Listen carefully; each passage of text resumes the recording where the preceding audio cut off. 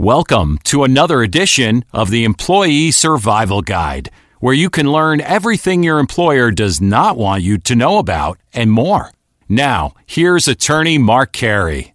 Hey, it's Mark here, and welcome to the next edition of the Employee Survival Guide. This week, we're going to talk about the following topic. Come on, man. Employees continue to get screwed. As we await the dawn on the purported new era of social change in America, I can promise you that your employment rights will not improve. I am unapologetic. In fact, your employment rights have been so eroded by your employers that we are collectively veering toward ever more systemic inequality and racism in the workplace. Now that I have your attention, what are you going to do about it? You have sat on the sidelines watching others do the heavy lifting, but when are you going to start questioning your employer regarding your employment and the selfish, one-sided employment practices you are somehow required to follow, such as the employment at will rule, or the confidentiality of settlement agreements, or forced arbitration of employment disputes? Can you say no to these things? Maybe. A majority of you may never question or oppose your employer because of fear of losing your job, income, and benefits.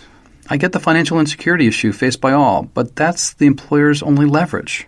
Come on, man, as President Biden is often quoted as saying. But really, come on, men, women, and other, how much pain and suffering has to occur before the collective you says enough?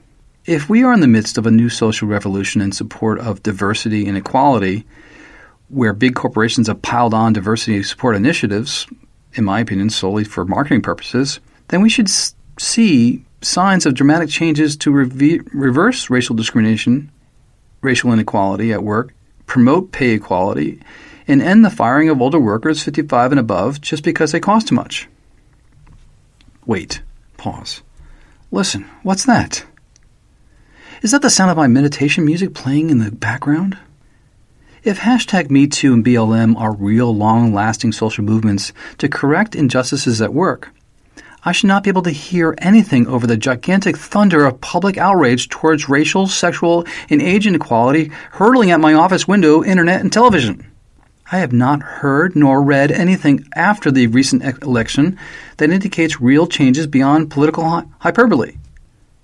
And as far as I can see, employers continue to default into the same old management practices of yesterday.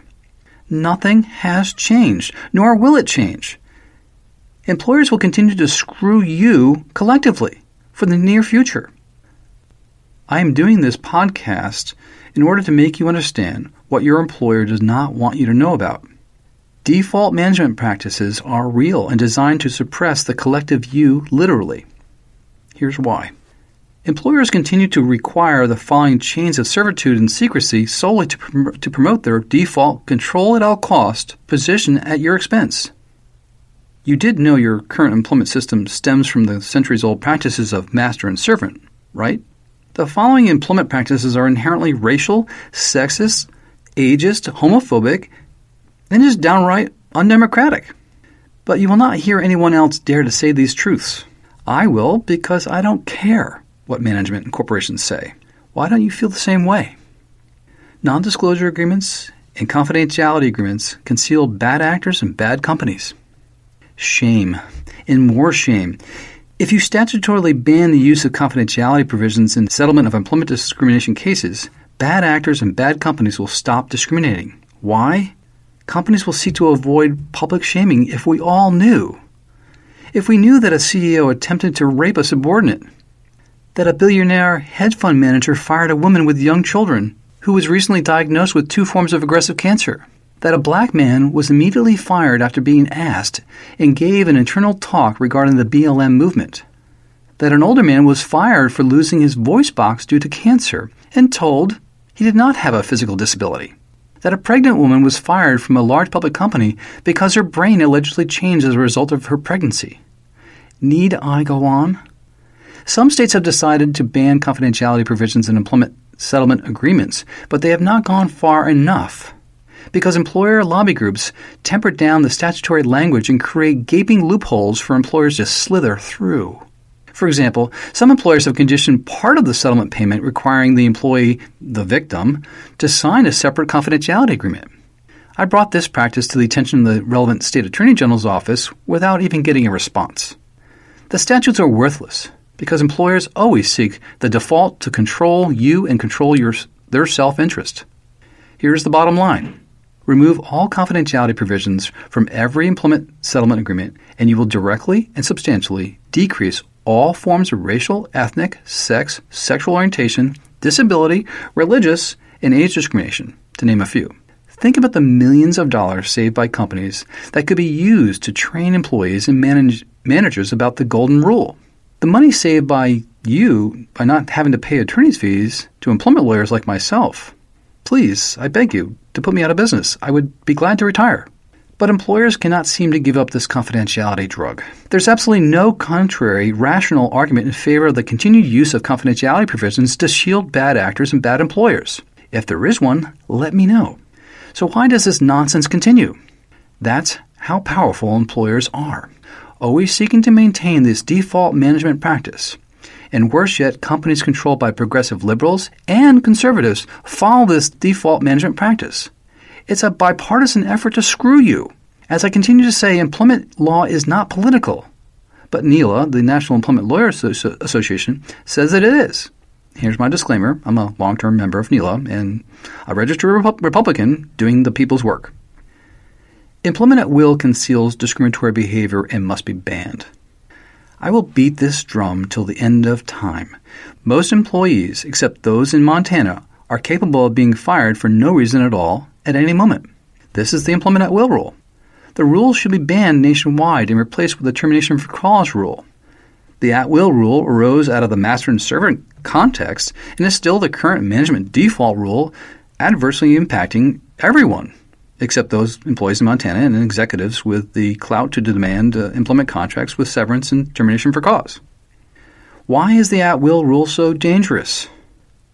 When employers do not have to give a reason for termination, employers and managers who hold a discriminatory bias of any kind can quietly terminate employees they do not like.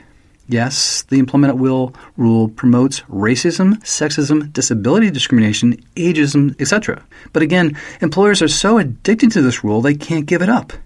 This issue is equivalent to the opioid crisis, and more companies and management council continue to prescribe this drug of choice. That's how powerful employers are, always seeking to maintain the most coveted of all default management practices. And worse yet, companies controlled by progressive liberals and conservatives follow this default management practice. Instituting the termination for cause rule would result in decreased discriminatory practices, as employers would be required to demonstrate an objective, factual basis to support the decision to terminate, not one that was arbitrary and capricious, which is what discrimination is. Finally, forced arbitration conceals everything bad that your employer does not want you to know about. What is forced arbitration? Simply, your employer says it's a quicker and cheaper way to resolve employment disputes. It's not quicker. It's not cheaper for you. It's called forced arbitration because your employer mandated your job offer or your continued employment on your signing the agreement. You could not negotiate it away. It never benefited you at all.